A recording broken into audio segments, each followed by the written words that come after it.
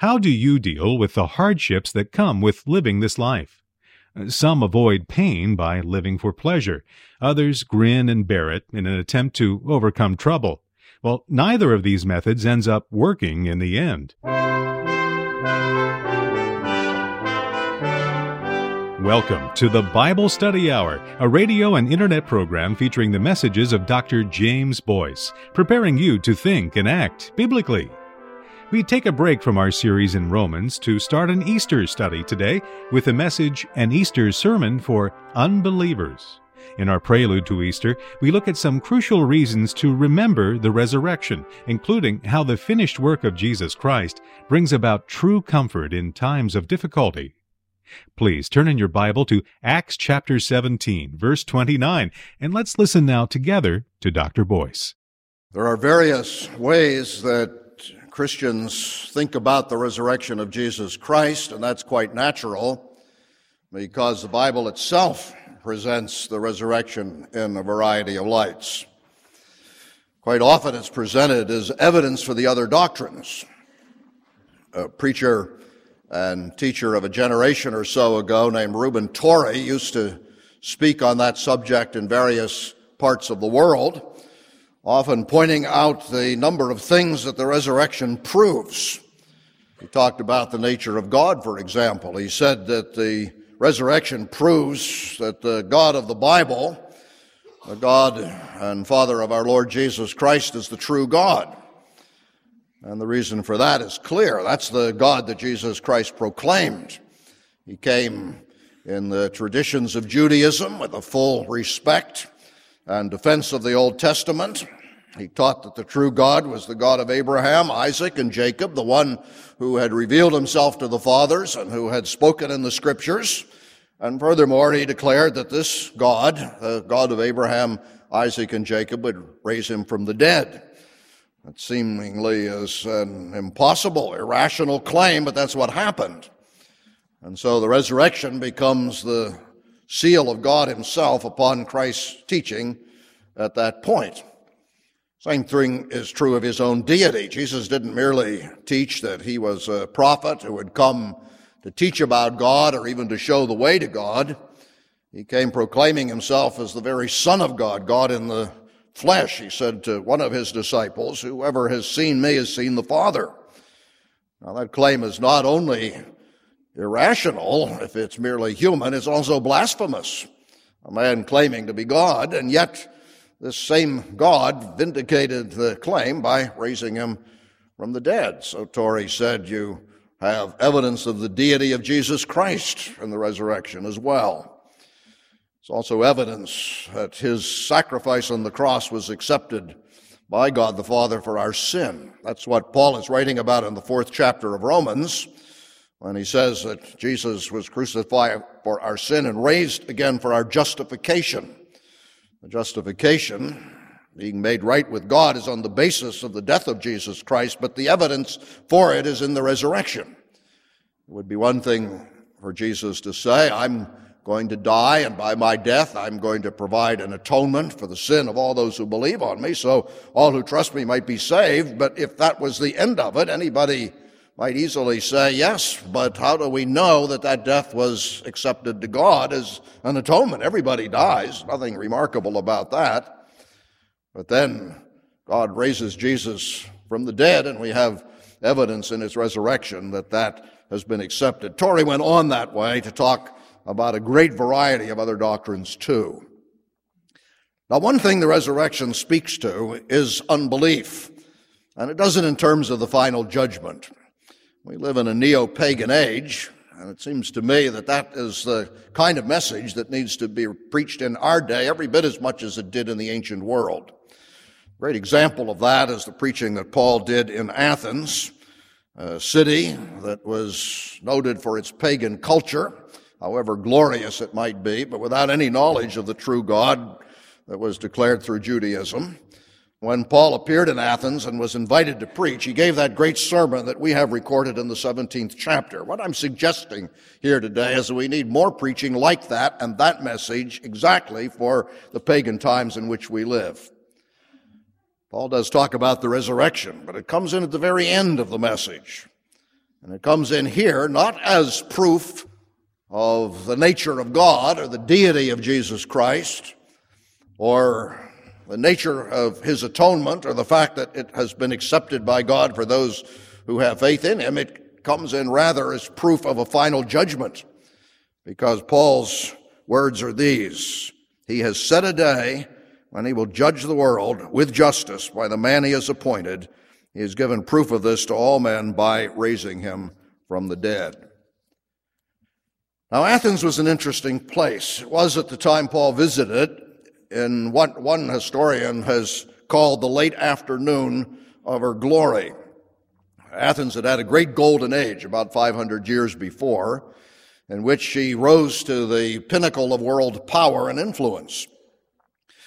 The Persians were on the move in those days out of Iraq and Iran, as we call them today, and they invaded Greece twice, crossing over the Hellespont near the city of Constantinople. And as they pressed down into Greece, the Greeks resisted them, fighting two great decisive battles, or these two great invasions. They turned them back. The Persians, on one of these invasions, managed to reach Athens. They destroyed the city, burning the homes, but the Greeks rebuilt them all and rebuilt them gloriously. And not only their homes, they rebuilt their temples. Those great ruins that are still there in Athens today were built in that period, including the great Parthenon. And not only did they rebuild their houses, they rebuilt their civilization. The Greeks established the first clear example of what we call a democracy. That's become a pattern for democracies in our own time, fragile as they may be, but the Greeks did it. And not only that, they established a well-rounded civilization. This was the great period of Greek literature. All the great Greek plays were written at this time, and philosophy. Plato and Socrates lived in these days, and art. Praxiteles was the great sculptor that gave forms to much of the art that followed well down into the Renaissance and beyond. And yet, although Greece had been at this great pinnacle of world power and influence, a magnificent intellectual and cultural center, she entered upon a period of rapid decline because of a disastrous 27-year-long war that she fought with Sparta. And when Paul came to the city so many centuries later, Greece was just a remnant of that former glory. And yet Paul would have had respect for it, especially when he visited Athens, because Athens was the intellectual center of the world. Everybody looked to the Greeks for wisdom. And Paul himself had been educated with a wonderful classical education in Tarsus, as well as a religious education in Jerusalem. Tarsus was something of a daughter school of that great university in Athens, and so he would have thought coming to Athens much the way an American who was a graduate from one of our great universities, say Harvard or Yale, might feel going back to Britain and visiting Oxford or Cambridge, universities that are older and to be respected, but the kind of school that has done much the same thing. Paul felt quite at home in Athens. And we're aware of it by the nature of the address he gave. He knew how these people thought. He knew how to speak to them. And he even knew their literature, because he quotes, as you are well aware, from two of their poets. We don't know exactly which one, because they both said the same thing. For in him we live and move and have our being. We are his offspring. Aratus said that, so did Cleanthes, but Paul is well aware of all of that. So he must have come with a great deal of respect for this distinguished city and this distinguished university. And yet he was distressed as well, because it was also a godless place. And those who were teaching there were teaching not only a false religion, but a very inadequate and misleading and harmful religion, because it was a religion that had to do with idols. Paul was disturbed by the philosophy, and Luke, who records this for us in the book of Acts, tells us that the two dominant schools of thought in that day were those of the Epicureans on the one hand and the Stoics on the other. The Epicureans had developed their philosophy from a man named Epicurus, and their philosophy was something like this. They said life is filled with pleasure and pain, good and bad, And if you want to get through it well, the idea is to maximize the pleasure and minimize the pain. So you hunted around for all the good things that you could do and find, and you had to do with bad things as little as you could get away with. Now, we've taken that word Epicurean, and in our language it's almost synonymous with hedonism, but the Epicureans weren't exactly hedonists. A hedonist is one who just abandons himself to pleasure entirely. We do have some of that around today anyway, but the Epicureans wanted to balance it off, but they wanted to have more pleasure than they did pain. They would work hard, recognizing the difficulties of an unrewarding job, but then they wanted to enjoy themselves as well. They wanted to take the fruit of their labor and live it up and enjoy, as we might say. The whole point of that, of course, is that we are surrounded by Epicureans in our day, whether or not we use that word for it. Many people live exactly that way. They know that life has a mixture of good and bad, pain and pleasure, but they want the maximum amount of pleasure. And so we see them day by day in the workplace, people grinding away to do what they have to do, not really enjoying it necessarily a whole lot, but then they want to live it up. And when you go around the city in the evenings, especially on the weekends, those are the Epicureans, trying to drown out the difficulties of life by the pleasures. Then the others were the Stoics. They had come from a man named Zeno. There were actually two Zenos. This was one that came from Cyprus. And the Stoics recognized the same sort of thing, good and bad in life, but their approach was different. They said, look, life is always filled with good things and bad things. You can't do anything about it. Those bad things are going to come. So although you can't manage the environment in which you live, you can at least manage yourself. What really matters is how you react to these things. And so when the bad things come, the solution is not simply to drown it out with better things or with pleasure. The thing to do is just endure it like a man. Keep a stiff upper lip. Hang in there. This produced some rather strong leaders and good philosophers too. Epictetus, one of the best of the Greek philosophers, was a Stoic. So was Marcus Aurelius, one of the great emperors. He was a Roman, of course, later, but he was trained by Greeks and a Stoic in his philosophy. Not a bad philosophy, but rather grim. You see, if the first philosophy, maximum amount of pleasure, minimum amount of pain, left you without any basis for values, the Stoic philosophy left you without any basis for hope. All you had to do is grin and bear it. And as I look around in our culture today, it seems to me I see an equal number of Stoics. I see them walking down the street all the time, grim faces set hard against the difficulties of life, hanging in there, but without any joy, and certainly without any hope of redemption or glory or blessing or a life to come. And that's what Paul confronted, and he began to speak to them. Paul was troubled undoubtedly by their false philosophy, but most of all, as we read the story, he was troubled by their idolatry. And there's a perfectly good reason for that. The philosophy is the fruit of the religion. If you have a high view of God, you'll have a high philosophy, and you'll have a good way of living. If you have a low view of God, you won't rise higher than your view of God, and you'll live in a low way. And so he recognized that all of the errors of the Epicureans and the errors of the Stoics really were traceable to this very basic thing. They did not know God. And so not knowing God, what they had done was erect idols, imaginary and false gods, to take the true God's place. The city was full of idols. One of the ancients said in describing Athens, it was easier to find a god in Athens than to find a man. What he meant by that is that everywhere you went, there were idols, and that's what Paul saw. He recognized that it was proof of religion in a certain sense. They were very religious, and of course they were religious in an ignorant way. And so he began to preach to them the message of the true God. Now that's what our culture needs to hear. I'm struck as I think over Paul's approach to the pagan world, of the fact that he began at the beginning with the doctrine of God. It didn't presume on any sound religious knowledge on the part of the people to whom he spoke.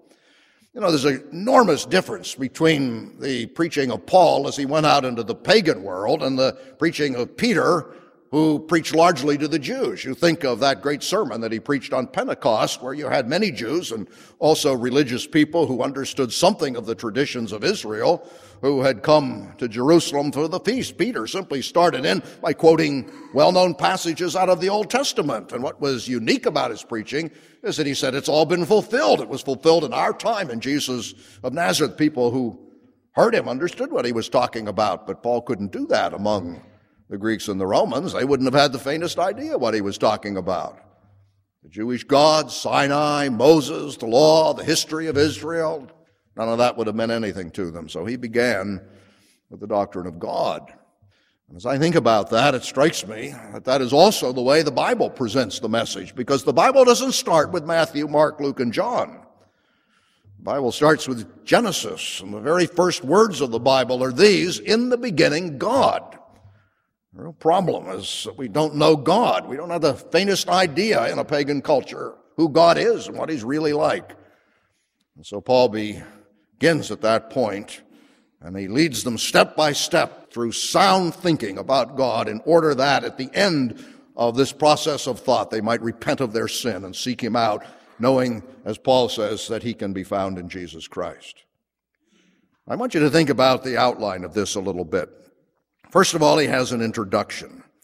And the introduction is really rather clever. He's been walking around the city, and he's noticed all these idols. He says one of them struck me particularly. It was an idol to an unknown God. I think, and I'm sure Paul would have expounded on each of these points at much greater length than we have them here in the book of Acts. This is just a brief outline so we know what he talked about, but he would have lectured maybe for hours, certainly for a long time. He would have expounded that. He would have said, look, I see all these idols. You're worshiping all kinds of gods, and I see this one, and it says to the unknown God. That, of course, symbolizes it all. The reason why you have so many idols is that you don't know who the true God is. If you knew the true God, you wouldn't have all the idols. It's an interesting thing, isn't it, that when people abandon the true God, they don't become irreligious, they become religious in a multiplicity of ways. Someone has said, when you don't believe in God, you don't end up believing in nothing, you believe in anything.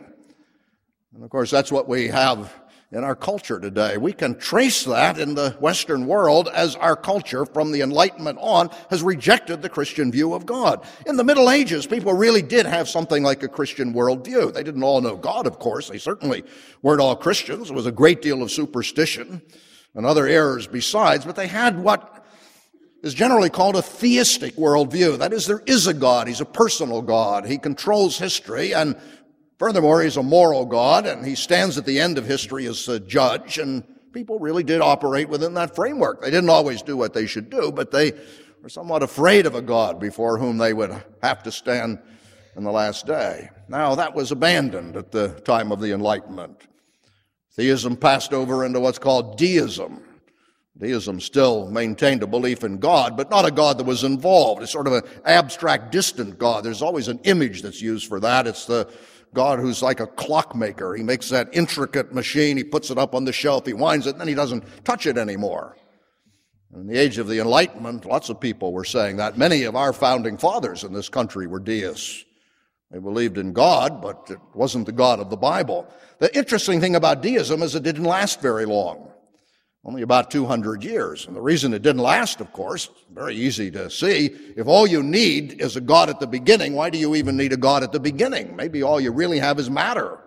Maybe matter's eternal, not God being eternal. And so deism very quickly passed over into the materialism or the naturalism, which really describes the culture in which we live. Nothing out there except what you can see and touch and handle and manipulate by various scientific laws. That's where you throw out God. The difficulty with that is that you really can't live with that very long. Because if there's nothing there but matter, there's no standard by which any kind of action may be judged. And initially people say, well, that's wonderful because I can do anything I want. Who's to say that it's wrong? That's where people are today. I do what I want. Who are you to tell me that it's wrong? That sounds like freedom. But the problem with it is that if there's nobody there to tell you that it's wrong, there's nobody there to tell you when you do good either. And the bottom line of that is that what you do doesn't really matter. And if what you do doesn't matter, you don't matter. You're just a cosmic accident And people really can't live with that. And that's why in our time, we've seen it in our generation, you have a quest or a hunger after something else. The media talks about it as spirituality. And it's coming in all sorts of forms. You have the Eastern religions coming in, you have the New Age movement, and the New Age movement is the final bottom rung of this departure, because all the New Age movement really means is, when you talk about a multiplicity of gods, every one of us is God. You have as many gods as you have people. Shirley MacLaine embodies that. She runs down the beach at Malibu, waving her hands in the air. She says, "I am God." Absolute insanity. But you see, that's what happens when people turn their back on God. They don't become irreligious. They have all kinds of religions. And the ultimate religion is the religion of the self. And so Paul comes into that kind of a climate, that kind of a culture, and he says, "I'm here to tell you about the true God." Now, what do we know about the true God? Well, he has 3 points, and then he makes a conclusion. The first point is that God is the creator. He made all things. That's what verse 24 is all about. The God who made the world and everything in it is the Lord of heaven and earth, and he doesn't live in temples built by hands. And that tells you something about him, but it also tells you how you can know him, at least in part, because what it really means is that God, the true God, has not left himself without a witness. You say, what's the evidence for God? The universe is the evidence. You look out there and you see plants and animals and planets, and a universe that is intricate in the extreme, and the only explanation of that is that God has made it. It doesn't tell you a whole lot about God. It doesn't tell you that God is loving. It doesn't tell you anything about the gospel. You don't learn about the cross or the way of salvation by studying nature, but you sure learn about God. And Paul, who develops that more fully in the first chapter of Romans, and probably did on this occasion, although we don't have his identical words, puts out that what you learn from nature is that there is a God and that he's all-powerful and that everyone can see it because it's perfectly displayed. Now, it is true that people don't want to accept that. The reason is not the lack of evidence, as Paul explains it. The reason is that we really don't like the God who is there. You see, we prefer our idols because we make our idols. And if we make our idols, we control our idols. And so we really are the God, and our gods become whatever we want them to be. They don't get in the way if there's something else, something bad we want to do.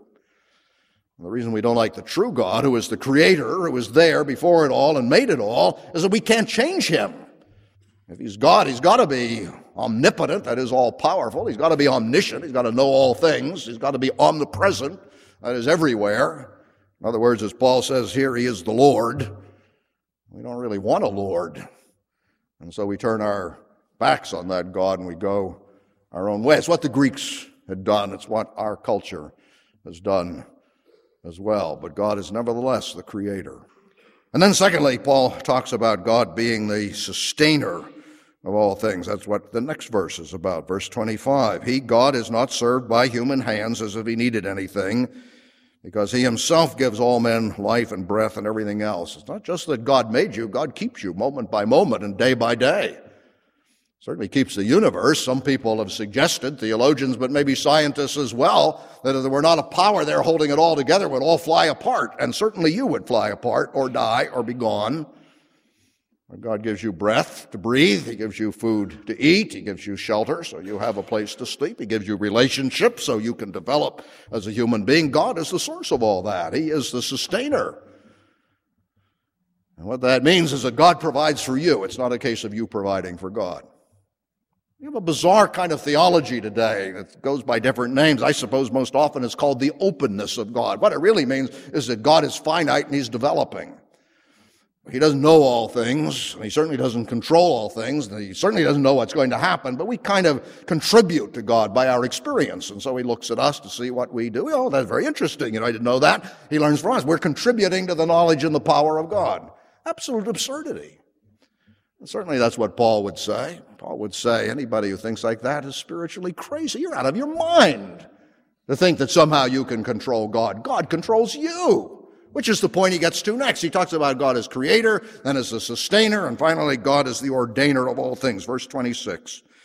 From one man he made every nation of men that they should inhabit the whole earth, and he determined the time set for them in the exact places where they should live. We call that the hidden counsels of God. And what that means is that we don't understand everything that God is doing. We don't know it. It's hidden because it's hidden in God, and the only things we do know is what He reveals to us.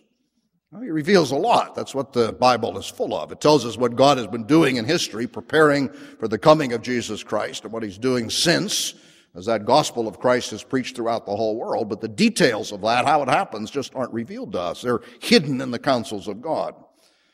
It doesn't mean that He isn't in control. He is. And all that happens because He's determined these things in advance. Now that's the doctrine. That's the teaching about God.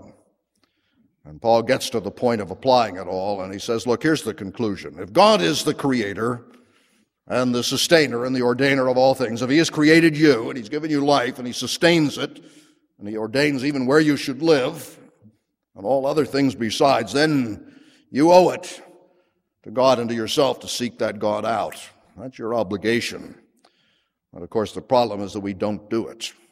And the reason we don't do it is what I explained earlier. We don't do it because we don't like the God who is there. Listen, verse 27, God did this so that men would seek Him and perhaps reach out for Him, even though He's not far from any one of us.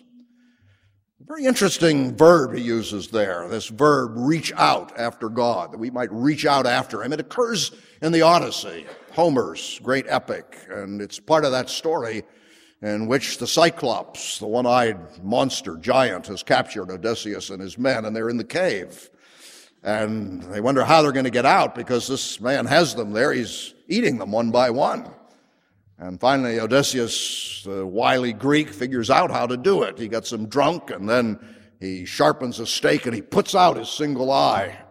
And so the Cyclops is blind, but he hates the men who have done it, and he's groping around to try and find them. He's there at the front of the cave. They have to get out. They finally do, but he's groping around, you see. And that's the very word that Paul uses here. He says, God has revealed these things in nature in order that we might grope around, and perhaps by His grace eventually find Him. It points to our spiritual blindness. We haven't the faintest idea in ourselves of what God is like unless He reveals Himself, but it is nevertheless our duty to seek in order that we might, by the grace of God, eventually find Him.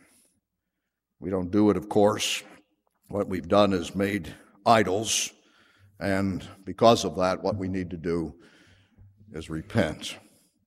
You see, when Paul was preaching to the Athenians, he didn't preach about their gross immorality, though it was certainly a disgrace, and he could have done it. And he didn't preach about the arrogant intellectualism of that metropolis, though he could have done that as well. There was a sense in which they didn't know any better in those areas.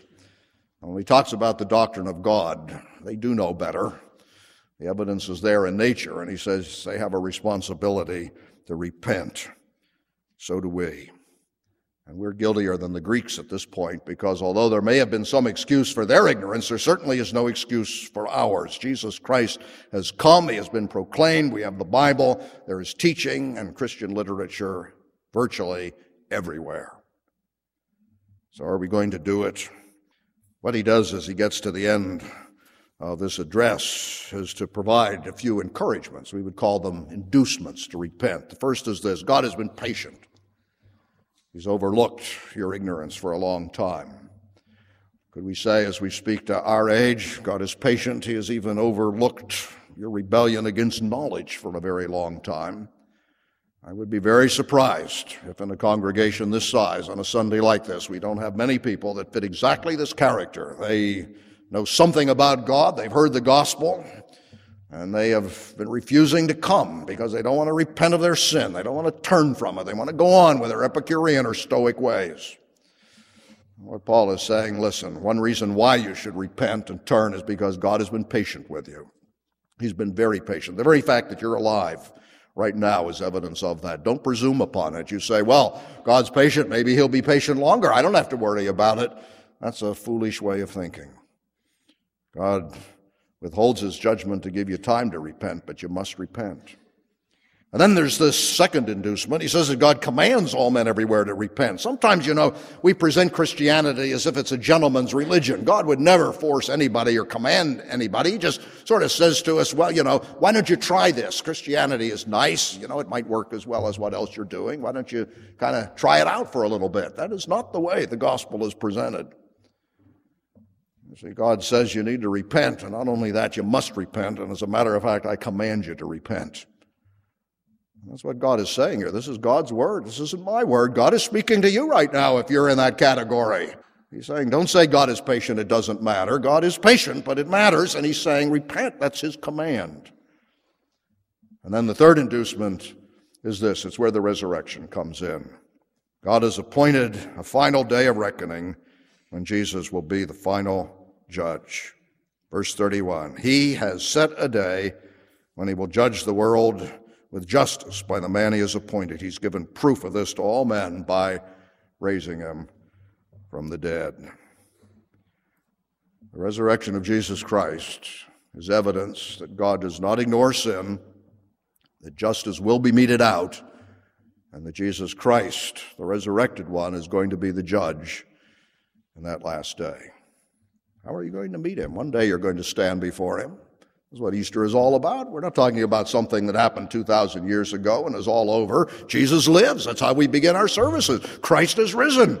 He's coming again as judge. You're going to have to stand before him one day. You say, well, I should repent. I should seek him out. Where might I find him? You find God in Jesus Christ. That's what it's all about. So the challenge of Easter is that you might do that and find salvation. You come to the end of this story and you can't help but ask the question whether Paul was discouraged at all, whether he succeeded here. He didn't seem to have a great number of converts.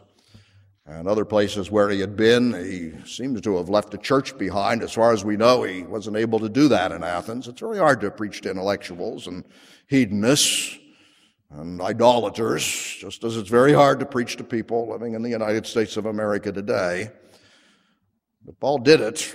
And God says that when his word is preached, when it goes forth from his mouth, it never returns void. It always accomplishes what he pleases.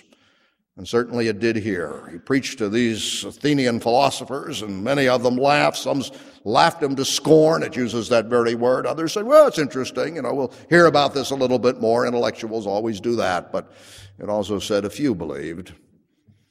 One was Dionysius. He was a member of the Areopagus, that very court. There was Damaris, a woman, and there were a few others. It doesn't say how many others, but it's plural, so there were at least two. There were at least four that were converted. And it makes me think that our responsibility today is not with numbers, but with faithfulness in proclaiming the true God and calling men and women to repent and come to him. And that's what I ask you to do. Indeed, in the name of God, I command you to do it. Because God takes this seriously, and he will not allow his Son, Jesus Christ, to be held in contempt by you or anyone. Let's pray. Our Father, we thank you that we are reminded year by year, and indeed Sunday by Sunday, of what you accomplished in raising Jesus Christ from the dead. We would pray that you would keep us from regarding it merely as a nice story, or keep anyone from leaving here today and going off and saying, well, I'll just think about that, I'll put it off for another time. There's no evidence that those who postponed the decision on the day of Paul's preaching in Athens ever came to faith. But rather, by your grace, would you draw men and women to Jesus Christ, where they will find you to be the Savior who has provided in Christ the perfect sacrifice for their sins. We pray in Jesus' name. Amen.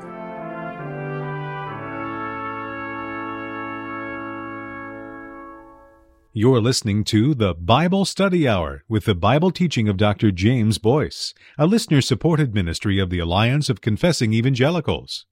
The Alliance exists to promote a biblical understanding and worldview. Drawing upon the insight and wisdom of Reformed theologians from decades and even centuries gone by, we seek to provide Christian teaching that will equip believers to understand and meet the challenges and opportunities of our time and place. Alliance Broadcasting includes the Bible Study Hour with Dr. James Boice, Every Last Word with Bible teacher Dr. Philip Ryken, God's Living Word with Pastor the Reverend Richard Phillips, and Dr. Barnhouse and the Bible featuring Donald Barnhouse.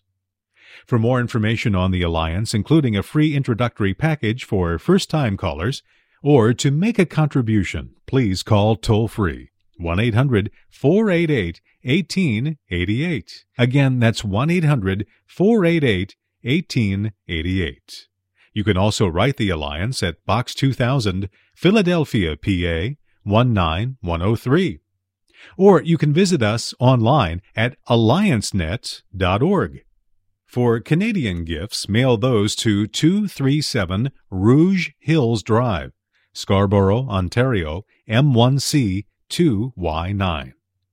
Ask for your free resource catalog featuring books, audio, commentaries, booklets, videos, and a wealth of other materials from outstanding Reformed teachers and theologians. Thank you again for your continued support of this ministry.